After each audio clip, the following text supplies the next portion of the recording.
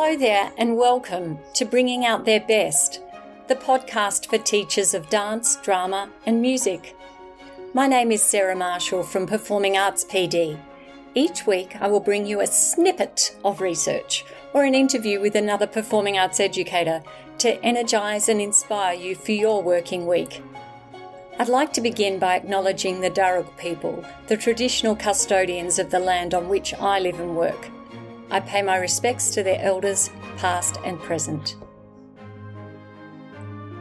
How to teach pop when you've only ever known classical? There's an increasing pressure on music programs to include popular music genres. However, arguably the biggest stumbling block to this is us, the teachers. Sadly, most of us studied classical genres in our school and university life, and many of us continue to pursue these genres in our leisure time. It therefore comes naturally to us to run music ensembles based on our own experiences, but we are less likely to encourage and foster ensembles that take us out of our sphere of comfort.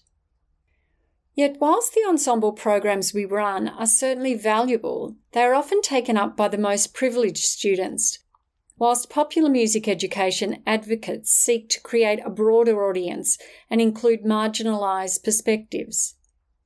So what are the differences aside from popular music being more popular? There is actually a major difference in the way popular music is taught. Its pedagogy is far more informal. If we define formal pedagogy as being orientated around the goal of transmission of musical knowledge, whilst informal pedagogy has the goal of authentic reproduction of musical practice. As a classical musician, I think I take umbrage with some of this thought, but I'll put that aside for now. There are 5 components of informal music learning. 1. The importance of musical choice. 2. Copying recordings by ear. 3. Integration of creative processes, including listening, performing, improvising, and composing. 4. A spontaneous, unstructured approach. And 5, watching and imitating others. Okay, now I see some clear differences. They argue that traditional models of music education are teacher-centred, where the teacher predetermines goals, precision, uniform outcomes, rigour, and teaching control at the potential cost of student-centred, hospitable and inclusive practices. So, how do we as classical teachers who have only ever really engaged in classical music teach popular music well? Well, like all things in life, we are going to be better at teaching it if we first have a handle on how to do it ourselves.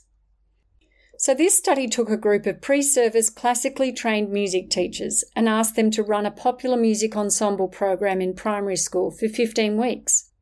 At the same time, they spent 2.5 hours each week broken up into fundamental skills on guitar, bass, drum set, ukulele and voice, culminating each week in having learnt a new song.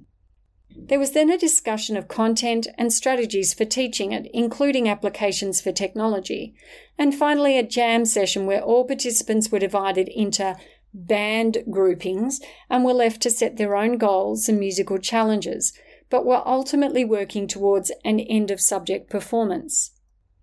Teachers were not allowed to use traditional music scoring, but instead tablature and other non-traditional forms of notation, their oral skills and trial and error.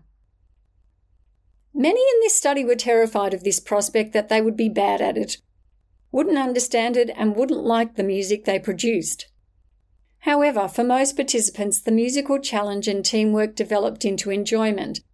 And while scary, moving away from a structured lesson plan, they grew in confidence and were motivated by the response in the kids.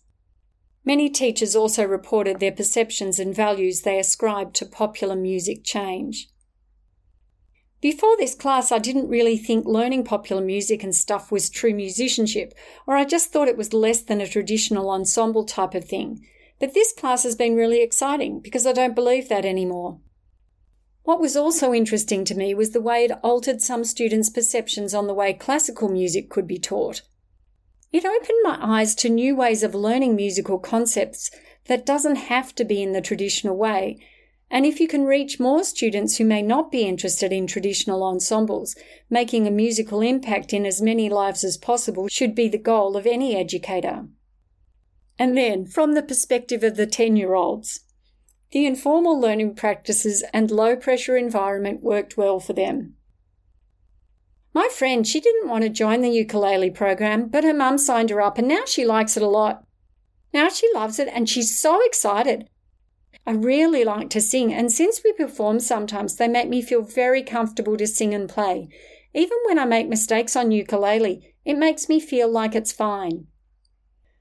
So whilst they might be running these programs with younger teachers, what about us, the dinosaurs in the classrooms who missed out on these opportunities? Well, I think we all have the ability to learn a new instrument. In fact, we are uniquely wired for the task. So why not ask for a ukulele for your next birthday? Perhaps form a band with your colleagues and start jamming yourselves as a way to grow in confidence and competence. And most of all, become increasingly relevant and bring your musical example to a more inclusive variety of students. My name is Sarah Marshall. I hope you have a fantastic week bringing out their best. Finally, I'd like to share some exciting news with you. Our course, Managing Performance Anxiety for Student Wellbeing, has become accredited PD by NESA. So, if you're a performing arts teacher in New South Wales looking for some accredited PD hours that are relevant to your performance space, take a look. My name is Sarah Marshall. Thanks for listening today. I hope you have a fantastic week bringing out their best.